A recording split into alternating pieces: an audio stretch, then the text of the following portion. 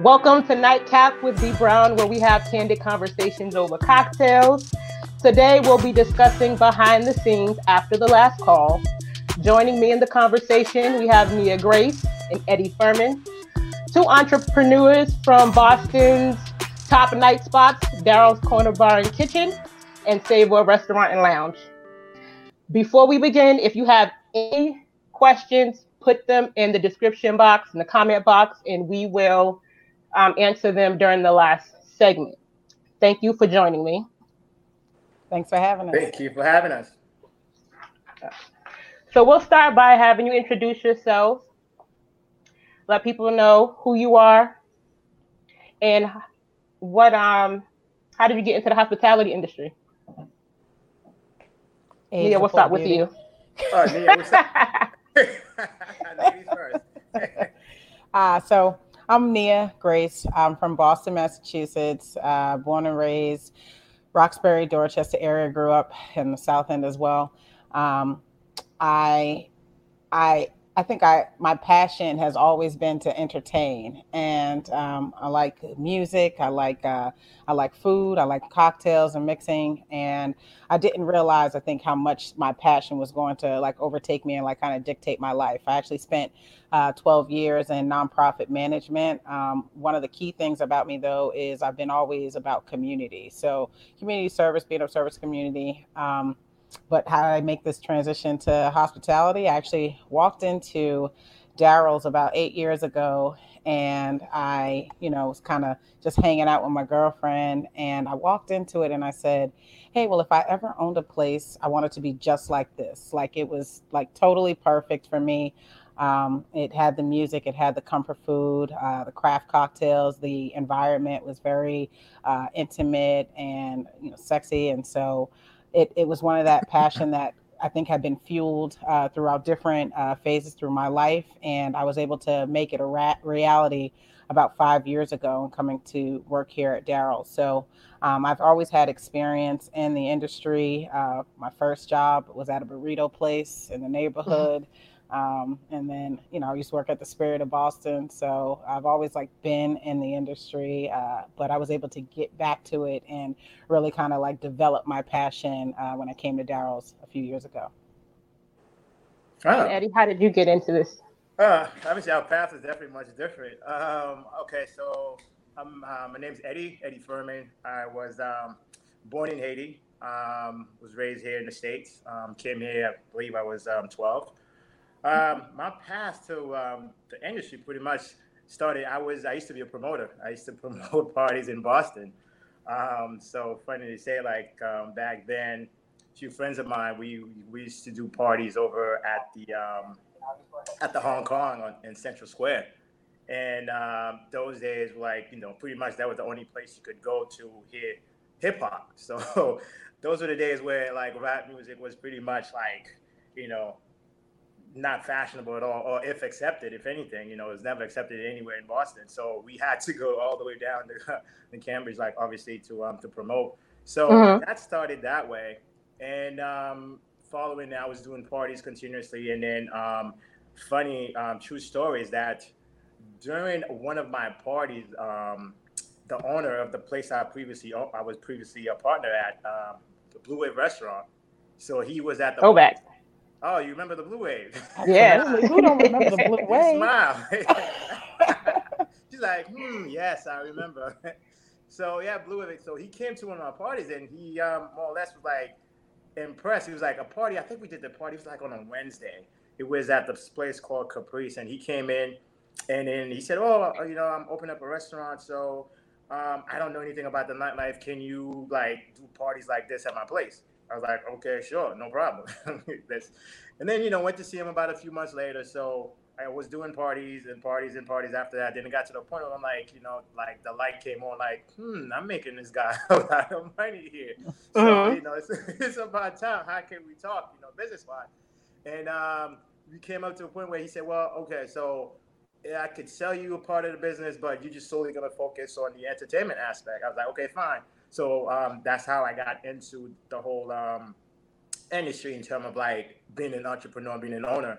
And but the Blue Wave, if you remember, it was, I mean, monumental, like in Boston history. So people still talking about it now because it was, again, the only place you can go to and you will see people like us, you know, and party and not be a minority. So that's always been my mentality, just like to have a place where we could call our own. Like we can go and like look around like, oh, geez, okay, I'm good. Like, you know, somewhat like Cheers. Somewhere you could go where everybody knows your name. Yes, that's what I wanted to have.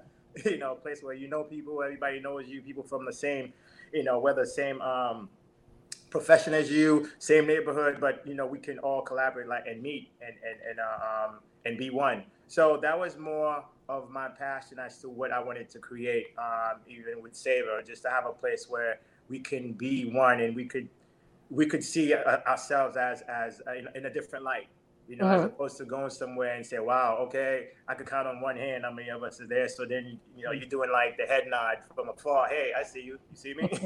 so that's what I wanted with Savor. Like somewhere where it's like, it's us, you know, have a presence in town and then just be comfortable with anything, with the music, the food, everything. So that was more or less what I wanted to do. Okay. Now, in both of your establishments, you cultivate fun in a relaxed environment. How do you keep staff from stepping too far over the line, like dating coworkers or patrons or drinking too much on the job? And have either of you crossed any of those lines? Oh God. Oh. You have to answer that question? Are you sure? Yes. Let's see. For me, I guess even when as soon as someone starts working there, I mean, the number one rule is you do not fraternize with the staff. That's always the key for me. But needless to say that, you know, whatever happens outside the four walls, I can't control. But if inside, you know, it cannot be an issue.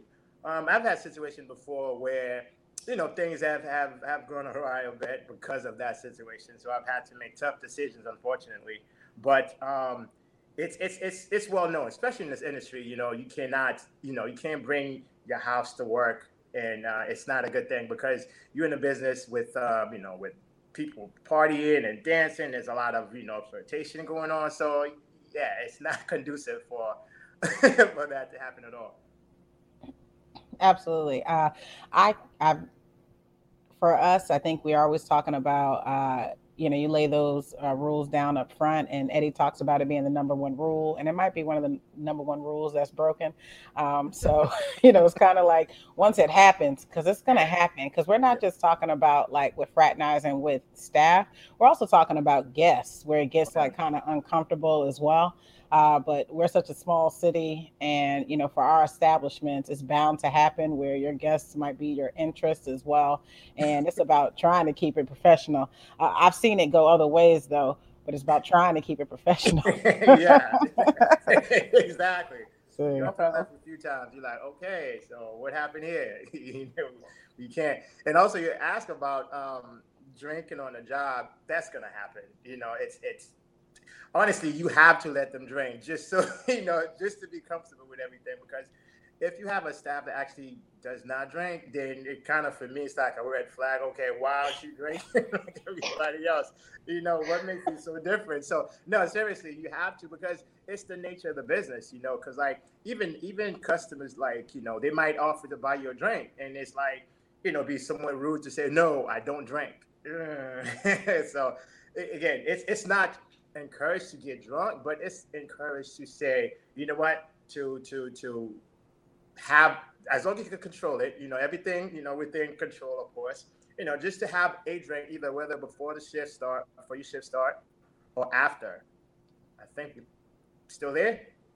Okay, we're here. Apparently Okay. we had some technical difficulties, but we're here. Hey, Corona's not trying to let us be great, I'm telling you. At all. Got this good Ethernet in, and it's still trying to have you on the struggle bus. All right, so we'll just jump to the next question then. So tipping, it's an ongoing debate, right? And it usually results in heated discussions. Can either of you explain the importance of tipping? What is the appropriate amount or an industry standard? And is it true that wait staff hourly rates are significantly lower than minimum wage? Or is that a myth? I would start. I can start off with that. Well, one, let's talk about the wage. The minimum wage for wait staff when you're tipped is lower than what the minimum straight hourly rate wage is. And I mean, I think that a lot of us are kind of in this industry because it's exciting. You know, the day to day changes, right? And likely your money changes day to day too. You know, your money might change shift to shift, right? And so, you know, lunch shifts and how we feel about lunch shifts and dinner shifts and nightlife shifts, different feeling, different money all across the board, Yeah. right? And Right. so for us, we understand that piece, but it's like a gamble, but we know that there's a lot of value in it. And in actuality, we are kind of putting ourselves on the line to give you that top service so that we can then start talking about the percentages that we deserve on this service. Because it's one thing what the back of the house might do for us, it's one thing what the bar might do for us, but when I'm at your table catering to you, if you don't feel like $1 million when you went out, like truthfully, at the end of the day, we talk about percentages, and 18 to 20% is the minimum of industry standard at this point. I'm looking for, every time I serve a table, I'm looking for 20 to 25%. That's the kind of service I'm trying to give you. And if we don't succeed at that, then that's us. It's kind of like we've got to be reflective for people who are educated when they go out. If they're educated when they go out in terms of knowing about tipping policies and or, you know, what's standard, then if we're doing our job, they're going to treat us well. So that's it. That's how I look at it. Yeah. And I like what you just said. Also, I think the standard is one thing. And the misconception is that there is no such thing as over tipping either. Hey, There is no such thing. So people always have an issue like, is this too much? No, there's no such thing as too much. You feel like, you know, you tip based on the service that you receive. And again, as Nia said, it's a matter of like, as the server goes to the table, their job is to give you their best service. So there should not be a limit on how much you feel comfortable. Again, it's up to you as to what you feel comfortable with. But like the standard to say 15, 18, 20, no, there's no such thing as over tipping. Never that. And it's always encouraged to tip. So a lot of time I feel like, I guess, you know, sometimes people feel like, well, if something is wrong just based on, for example, the food or what have you, but that should not take from the service. It's not the service fault. So a lot of times the servers get a bad rep because of something that may have happened, and it sucks. It does reflect bad on them. And as Nia said earlier, so it goes day to day. I call it's like the stock market. You never know what you're gonna get. Someday it might be low. Someday you like come out like laughing, like, oh my God, this is the best thing ever. And then some days like, you know what, yeah, this sucks. I'm out of here. I'm done. And so you just never know. Again, it's the excitement that keeps you coming back. It's the adrenaline rush, honestly, because you may come in and then like it's very slow. You have one table, then you make more money than somebody who is busy the entire night or who's been there for 3 or 4, hours. So again, it's the rush, but it's like the stock market. That's what we call it. So it's like, you know, you never know what you're gonna get. One bad day, one good day, but at the end of the month, it evens out. You know, it always evens out. It catches up. Okay.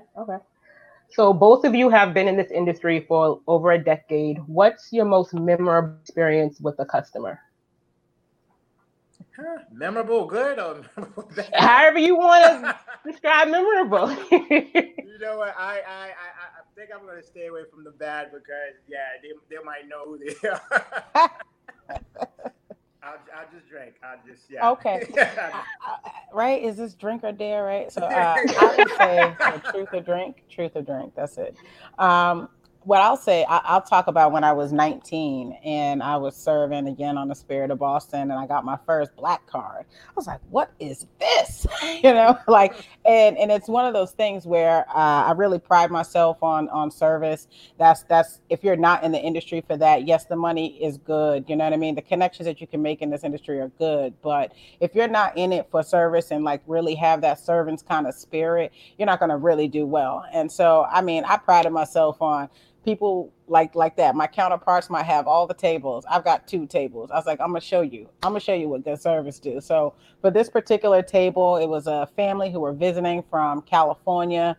It was a 10 top. Or it might have been even 16 of them, and they were celebrating grandma's birthday. And I was like, I don't care. Like, I'm gonna wow them. And at the end of the day, you know, he gave me this black card, and I was like, I'm already impressed. I don't even understand what this. I ain't never seen. You know, what I mean, I'm from the hood. We ain't have much, right? So I'm like, this is something else.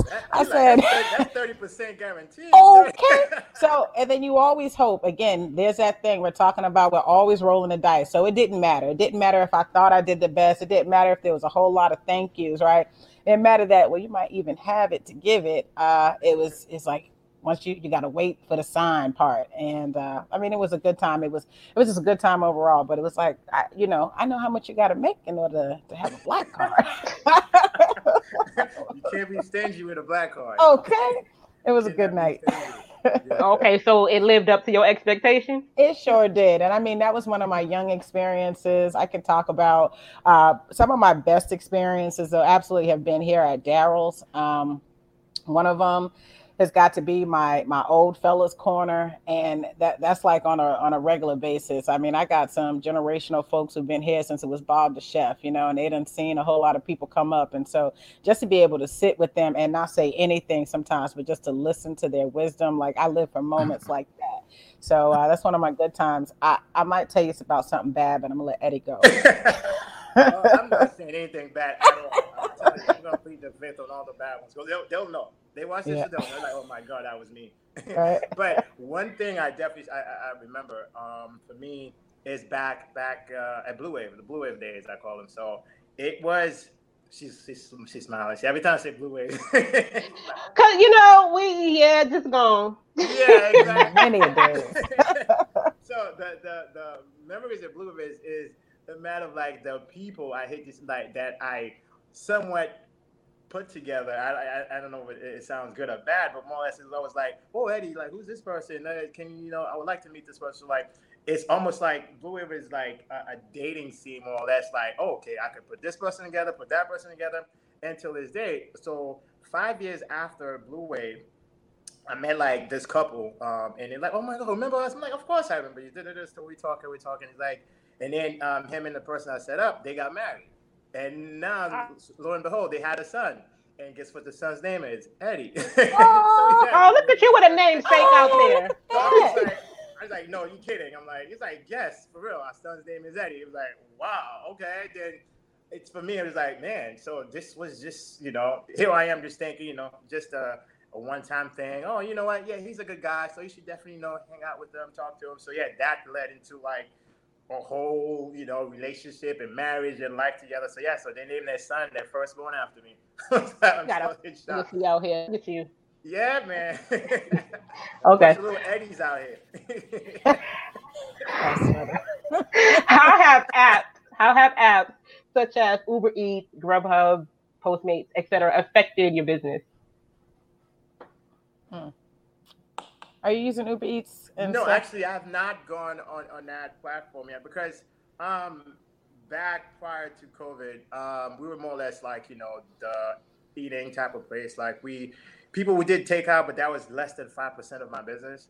And just as soon as I was ready to kind of turn over into the Uber Eats like format and then the Grubhub, Corona, it happened, didn't let me be great at all. But yeah, prior to that, again, it was just more about 5% of my business. People were more interested about coming down and, enjoying the place, the space, the atmosphere again. So it was all about like the eating experience for me as opposed to, takeout. So I'm hoping, when things get back to semi-normal, then, I will start using those platforms as well.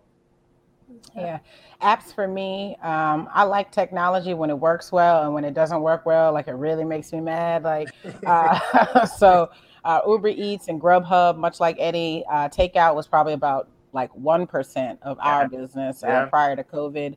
Right now, it's all 19% of our business because that's all we have. And we were already using those apps, and obviously for convenience, if I'm a user of them, then obviously other people like me want to use it for this business. So it just made sense. On the business side of it, obviously the financials of it is tough for the business, considering how much they take off the top of your earnings.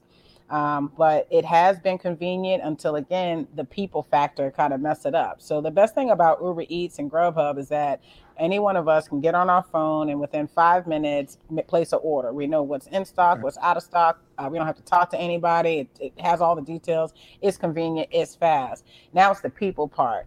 The people part are the drivers. And for any Uber Eats and Grubhub drivers out there listening, watching, understand. Your day is coming, right? It's challenging. Learn how to use your apps, learn how to use the app, know what it's supposed to do, when you're supposed to show up. That's the worst part of it. But we're making it work right now, and it's convenient. When things like that can work for restaurants, it's awesome. Yeah.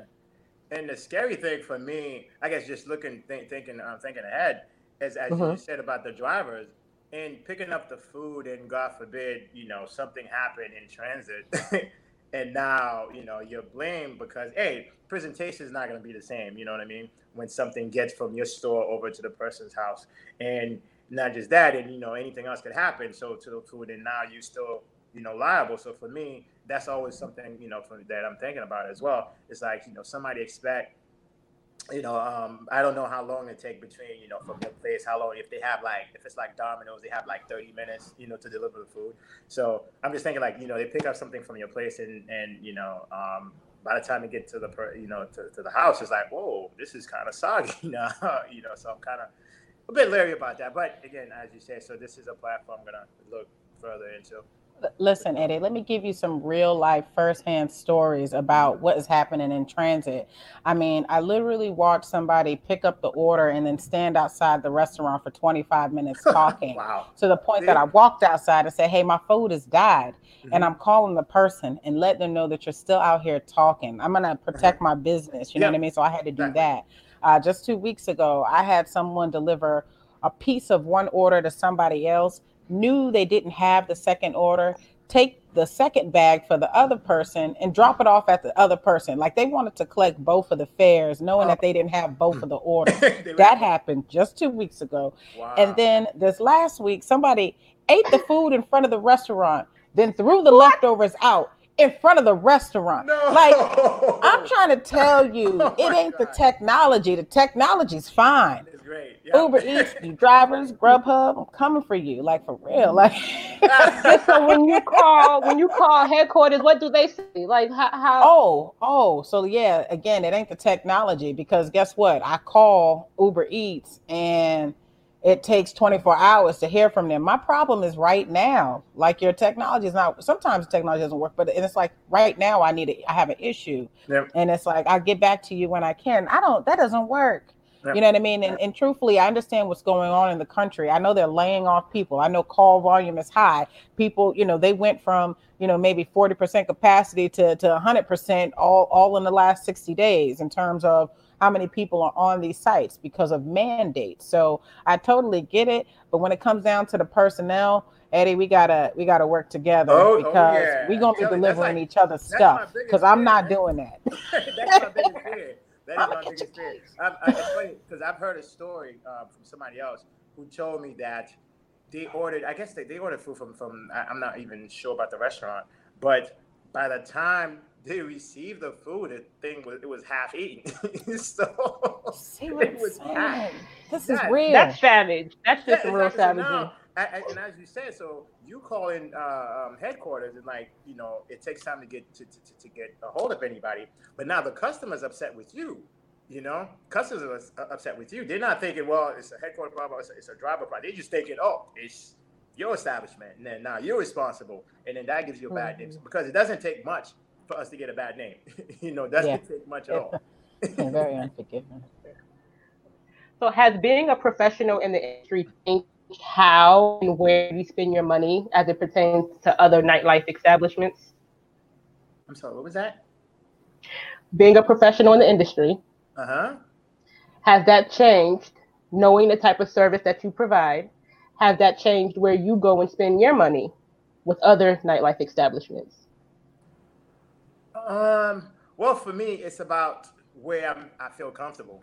I go to where places I feel comfortable. So it's not necessarily about what I experience, but like, for example, there's certain places in the city that are like, oh, okay, on a Tuesday, I'm going to go there. Like on a Monday, if I'm not open, you'll catch me at this place. Like, you know, whether I'm at Wally's, you know, wherever. So it's like there's certain places in the city I go just to be me, just low key. Because you guys may not know this, Nia, you don't know this, but I'm not like I don't know, a socialite, so to speak. I'm very low key and laid back. So you might find me at the not the weirdest place, but like the most low key place ever. So, but no, I still go out certain places. It all depends where I'm comfortable at. Yeah, I think to the first piece of that is I'm very selective about where I go. I do have a standards of service, but I also am where there's so many different things that are nightlife, right? And there's so many different vibes from from your rowdy karaoke bar, which I don't mind going to your Exactly. to your upscale lounge, which I don't mind going to.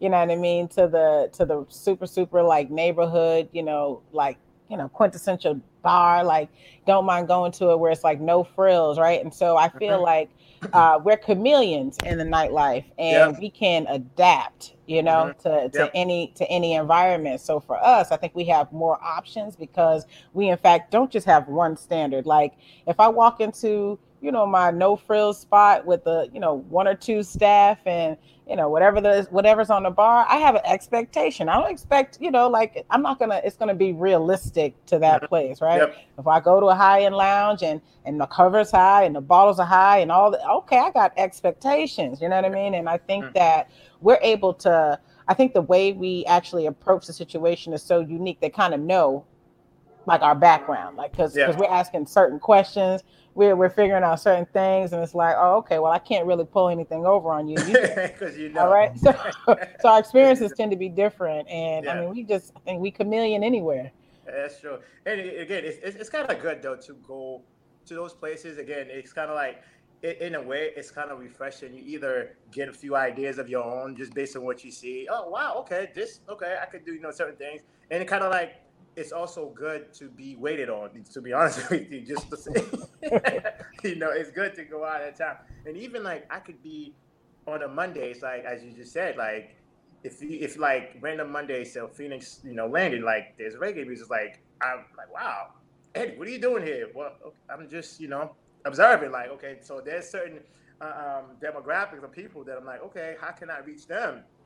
This is what they like. You know what I mean? So of course, there's always something like that kind of, strike up an idea when you go certain places. Okay. How hard is it to stay relevant within the industry? You talked about going to other places and seeing what they do to attract certain audience. So how hard is it to stay relevant? Well, you always have to almost reinvent yourself, and that's what it is. And that's, again, as you go out, that's how you stay relevant, because you are noticing, you have to you have to understand the changes, the trends that are happening in the industry. So you cannot just be stuck in your old ways. You need people around you that'll tell you things like, you know what, Electric Blue was like 2009. You gotta, up the ante right now. So that's part of it. So to stay relevant, you definitely have to, be on the scene, which is what I say. I like to go on the scene. There's certain days of the week that, I'll say, you know what, I need to go somewhere, just kind of see what's happening. Example, the new places that are, popping up left and right. Oh yeah, you definitely have to go there because you need to see what's the catch with this thing. All the new, the new toys popping up in town left and right. In about a month or so, it's gonna be the place to be. So you need to see like, all right, so this is what's going on. But to be relevant, you definitely have to be on the scene and always have to reinvent yourself. Yeah, I think is it hard to be relevant? It can be. I feel like you either are on the side of trendy or you're the side of classic, right? And so classic establishments may not have to do as much in terms of evolving who they are. If you have this one thing that you're just like always like interested in. If you are trendy, I think it's harder. I think it's harder for you to be trendy, right? And I don't think that for like our establishment, I don't think that we're trendy. I think that we're a little bit more classic in terms of what our offering is, but I think that we're also inspired, right? So we're it's like, oh, this is what I come to know, but oh, you just threw a little something in there, and that's Yeah, you know, exactly. and I think that that's I didn't that's what expect kind of this. keeps us, you know, in par with the ones that are just trendy only. Yeah, So. yeah, that's true. That's true. Okay. So reality shows can have one thinking that this industry is very glamorous, very lucrative. I'm sorry. Sorry. I'm sorry. How much work goes into owning an establishment? Like, break it down for us. What does a day in the life look like? I'll let you go, Nia, but do you have more than 24 hours? That's how long it takes. Yeah, no, I mean, we can keep volleying back and forth. Eddie's Yeah, been doing it longer than me, but yeah. again, even if when I was just a server, Hmm. you know, it was expected that you knew how to work a 12 to 16 hour shift, right? That's Hmm. just at the start of it, Exactly. right? That's And standard. that's standard. And if you can do that, well, you should just go on ahead, right? So, I mean, I remember working 90 to 96 hours a Yeah. week when I was just serving, you know. And then now, when you're owner and an operator, like both Eddie and Yep. myself, that's 16 hours plus Plus. seven, Plus. plus seven, right? True. And I don't know if we're doing the math, if anyone's taking account, Yeah. but Would you have a 16 calculator? plus 7, I think it's 23. I'm not, I may not be good with Exactly. math. No, It's only 1 hour left, Yeah. right? Only Anything. 7 days in a week. And every year on my birthday, I pray for an extra day. You know, Yeah. I just want 8 days in a week to be able Yeah. to do this. But no, Yeah. I mean, it takes time. The day in the life, it starts with doing your vendor stuff. You got to understand that uh, between 9 and 5, everybody that you buy from or work with, those are their hours. You know what I mean? So for Mhm. us, we might be 5 to 2 a.m., but we've got to start operating on their hours. I wake up every day at 6 o'clock or before 6 o'clock. And then typically, you know, on a good night, I'm able to get into bed by 12, or, you know, on a regular night, Oh, it's wow. I'm after like 3. 12 I o'clock. said Jeez. after 3, you know what I mean? So again, think Yeah. about it. You know, you're paying the bills, you're handling the correspondence, emails, phone calls, Yep. mail. Yep. You know, you might be your own bookkeeper, you might be Oh, your yeah. own accountant. It really depends on, you know, how your structure is. But we're doing all of that in the daytime, and then we get, you know, so whether it's scheduling, and then we get, you know, ready to get on the floor. And Mhm. Eddie, what does it look like when you're trying to get on the floor? What you got to do to prepare? Oh my God. So going back, let me just start back. As you said, I always tell people that, like you said, 8 days in a week, I don't think is enough. People don't understand that, you know, 90, you average about 90 hours a week. That's just normal. That is just Mm. normal. Like, you don't get in this What business is it? just thinking you're just gonna be like, oh my God, I'm just gonna work 2 3 hours. Nah, man, it doesn't happen that way. And the hour that you said, that Nia said you have when you think it's for yourself, no, your mind is still racing because you're thinking about the next day or the next thing, and then you're waking up. And as you said for you about the vendor, so for me, yes, you have to call vendors, and then at times, not at times, I do the shopping as well for the restaurant. So Mm, now I have to hit the road early because you need to get to the restaurant depots of the world. You need to get to the meat market. You need to get to this before, well, not before everybody, but everybody gets there at the same time. So it doesn't even matter. So now you're there in the morning, and you're trying to buy stuff. You're doing that, and then you're going back, as you said, the scheduling. And God forbid that this is around the time you get the email or the text messages. Yeah, I don't think I could come to work today. I don't know. So it's always like at the very last hour. It's like that's the last thing I'm thinking about right now, because you have so much to do, and now you're thinking, you still have emails to reply to, phone voicemails, and um, scheduling. So now you get there and preparing. So it takes. People think that if you open at 5, you get there at 5. No, you open at 5, you get there possibly 2:30. To get ready for 5 o'clock. So that's like 3 hours prior. So and even when you close at 12. You're not going home at 12. You're there for another 2 hours. So yeah, so going to bed at 2. Like if anyone sees me in bed before 2 a.m., it's like I'm either not feeling well or something happened. But it's usually, again, it's long days. You don't get in this business if you cannot roll up your sleeves and get down and dirty. And especially for us, like, as entrepreneurs and operators as well, it's not do as I say, it's also do as I do, because people like to see you in the trenches with them as well. Again, I've been, if I have staff working on Valentine's Day, I'm working with them on Valentine's Day. If I have them on Christmas, I'm there on Christmas, because they respect you more for that. So, no, it's a never ending thing. So it takes a special person, honestly, to be an entrepreneur, to own a restaurant, to be an operator, manager, whatever you want to call it, that you call it in a restaurant business. It sounds like you definitely have to have a passion for it and a drive, or else you will burn out relatively quickly. Oh yeah, for sure. So given the current state of affairs, how did the stay-at-home order impact your business?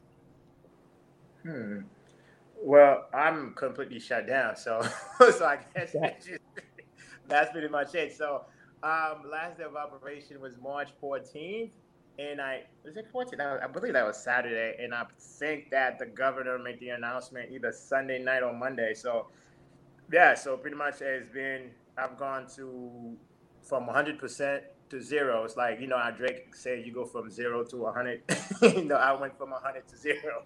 So I'm like reverse. So yeah, it just completely shut everything down. So now it's just a matter of trying to figure things out. How do we bounce back? Because we feel like, this is something that's needed in the city. I have to come back, more or less. It's a much needed business. It's a much needed establishment. Not just myself, but like any and all small Black owned business in the city. We are definitely needed. We serve a purpose in the city to a certain degree. So we all have the fight right now is for us to find a way to come back, to stay alive, and not just come back and open up, because opening up is one thing. The next 6 months is going to be the telltale of everything. Like, surviving until 2021. That's for me. I think that's what I see in terms of like making it, or trying to survive. Yeah, since March 15th, we shut down that day. They announced the no on-site consumption the next day on the 16th, and we made the decision that week very quickly to decide to try to do the takeout model. Thinking that it was only going to be 3 weeks at first.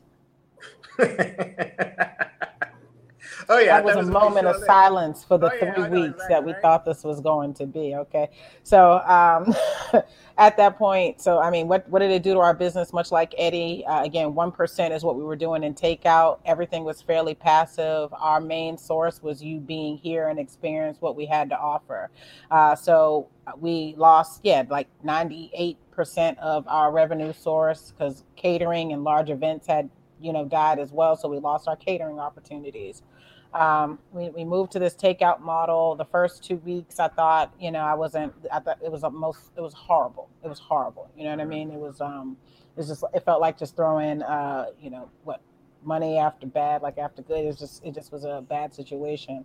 And we're making it work, where our meals weren't necessarily set up for takeout.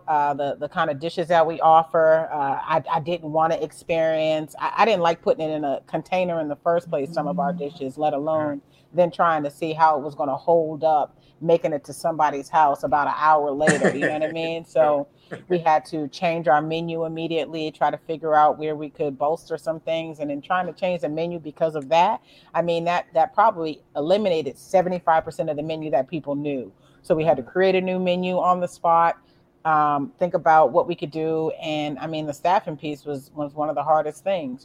People initially, not coming to work, or we were trying to keep people employed, and that didn't work.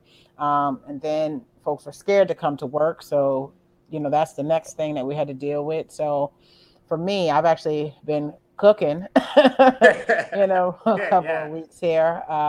And you just got to kind of do what you got to do. So what did COVID do? It shut us down for sure. And I know that Eddie and I, especially with our group, the Black Hospitality Coalition, we've all been strategizing. We're at different phases of, this pandemic that we're in. But we are all, have kind of like the same, the mandates against us. So we have been working together to figure it out. And I think we're just getting more and more creative every day. Yeah. No, sure. So you kind of segued into the next question. With in 2019, local restaurateurs of color created buzz with the annual Black Restaurant Challenge, and in 2020, fellow owners, including the two of you, came together and launched the Boston Black Hospitality Coalition. What sparked the need to launch the coalition? No business. No, I mean, like, We need no. money. You know what? I think it's something that I say that our big brother Frank lets us know from Wally's Jazz Club and Cafe. He actually, you know, I mean, he is a true veteran in the industry here. Yeah. You know what I mean? Like, and that's somebody that I look up to. He's got a lot of wisdom, and he said it. He said this needed to happen. This been needed to happen. You know what I mean? And so it's one of those things where it's like, all right, well, now is the time. And why is now the time? Yeah, you know, we were in a situation that we were facing something unknown to us, but we were doing it at the same time. And why not do it all together so that we can utilize each other to have somebody to lean on? Both Eddie and I, as well as the other members, are solo entrepreneurs, you know, so we're in this at the top kind of by ourselves. And it's really great to have another face again that looks like us, that is really understanding what we're going through. I mean, and we're all customers of each other as well, right? So I'm passionate about making sure that Eddie's business does not go anywhere, because I like to go to Savor every now and again, you know what I mean? So, you know, okay, you know. I want to hang out, do something different. So, you know what I mean? So, I mean, that's truly what it is. And I mean, we care about each other. We care about our community. We care about these spaces for, you know, our Black and brown brothers and sisters, right? So that is really a part of the need for it to have happened.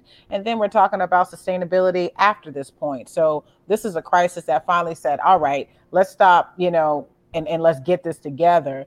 But what we see this as in the future, this is going to be that alliance that is always going to make businesses stronger, particularly our bars and restaurants, and then hopefully welcome more in, so that we're not sitting here as the only 8 African-American owners of bars and restaurants in the city of Boston, you know? Yeah, I'm sure.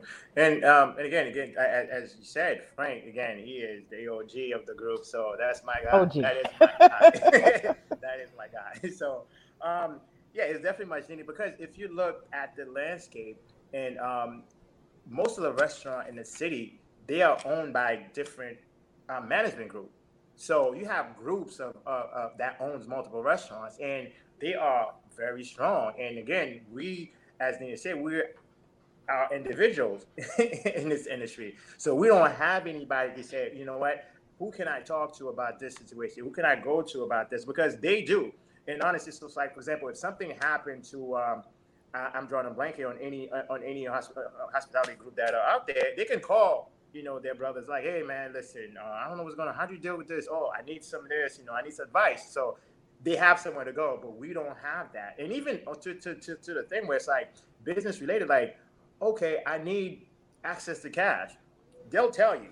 They'll have somebody in their corner. They're like, you know what? Go to John's house, knock on the door 3 times.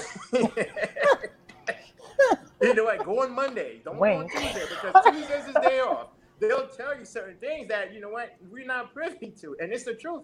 Like, and they have that group where you know, you have strength in numbers. And that's what we feel right now. You know, we have strength in numbers by forming this group that, yes, it will go far. This is something that's definitely much needed for the landscape of Boston Black businesses. Yeah. Okay. So as Black-owned businesses, it's important to support and push an agenda as you're doing, but you're still in a cutthroat industry. How do you balance partnership competition? I just gonna say that, you know, every day, the mantra used to be, I think, that a restaurant opens up every single day, right? So in general, we've got another restaurant or bar to compete with every single day. I think that what keeps us unique and probably not feeling like a threat to each other, we only got 8 places. Yeah. Okay? And we're not all the same. We do different things. And that's the thing. There are 8 of us. But if you look at the breakdown of exactly what we do, it's almost like 8 different things. Absolutely. We do separate things. So we're not necessarily in competition with each other. We are helping each other. That's number one. Number two, it's like, if you look at Wally, definitely different than Dow's. Like, you look at Dow, different from Saber. Like, our demographic is much different. Like, I serve the younger groups. You have much, of the older. So it's like, and Dow has, I'm sorry, not Dow, Wally has everybody. He's all over the place. So no, it's 8 of us, but we definitely not in a competition. We're more or less like have, different business models. Like, so we're definitely not a competition. Like, and we're not competing with each other. I honestly, it's because we have such unique businesses. We feel like people see us for what we actually are. So because we're not trying to be like each other, we're not trying to be like somebody else who's in Dorchester, somebody else is in the South End or the North End. So we just pretty much being true to ourselves. Yeah, I think we're super authentic in that Yep. way. Yep. Yeah. Okay. So we've reached the last call. If any of the viewers have any questions, can put the comment in. I'm going to ask one last question. And if we don't receive any from the viewers, we are going to wrap up this show. So the next question, if someone watching is interested in owning a nightlife establishment, what advice would you give? I'm sorry, is going on. If someone watching is interested in owning an establishment, what advice would you give? Get another job. Right. No, the only advice I'll say is that to be true to yourself and be ready. It's not, again, it's not that we make it look easy, because we work so hard, and it to the outside world it may look like it's easy, but it is work. It is work. You have to be ready to work. And it's not something you just go in just to say, oh, you know what, I'm, just to be a flyby. I just want to own a restaurant. And again, you could have the money where, you could just be an investor of sort. But to say you want to get hands down and dirty, it takes time, and it's a lot of work. So only thing I'll tell anybody is just like, be sure that's what you want, and be ready, because it's work. It is work. Yeah, it's absolutely work. It's definitely a lifestyle. Like, it's not, this is not, people go to work 9 to 5s. And even if you don't work a 9 to 5, sometimes just people have jobs, right? And things that they do.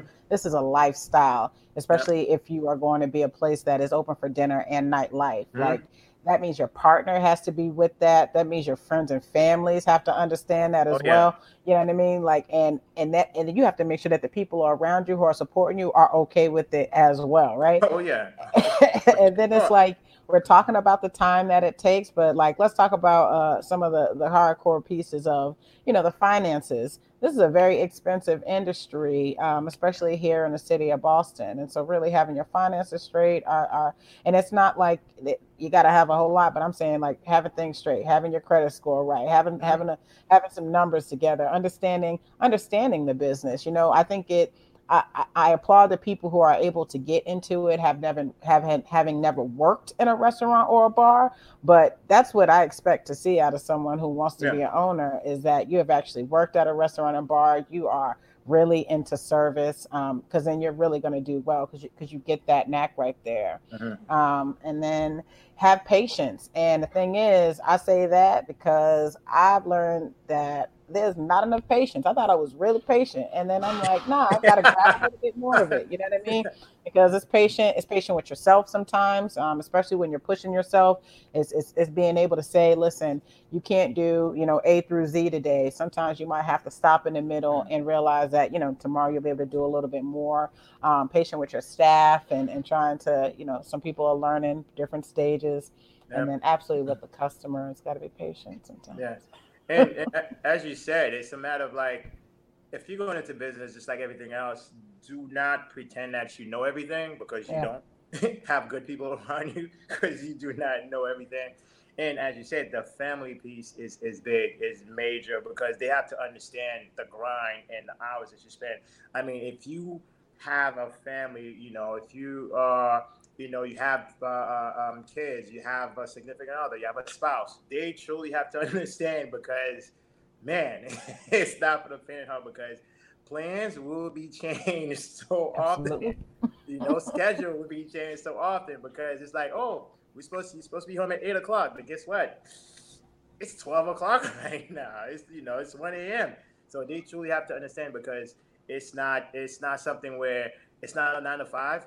You know, there's no such thing as clocking out, because you always on. You are always on. Even when you're sleeping in bed, you're on. Trust me. I've had many nights I woke up like, oh shoot, okay, hold on. Did I lock the door? Did the fridge open? You know? You're like, geez. And then you start thinking, okay. And I've actually gotten dressed and gone back down and checked. So wow. So it's like that. It's like that. So that person, more or less, you need to have a strong group of people around you, staff and family around you, because it's a grind, and it's not short term. It's not short term at all. No. All right. I hope I didn't, dissuade anybody. I'm sorry. If I did, I'm sorry. You told me to be truthful.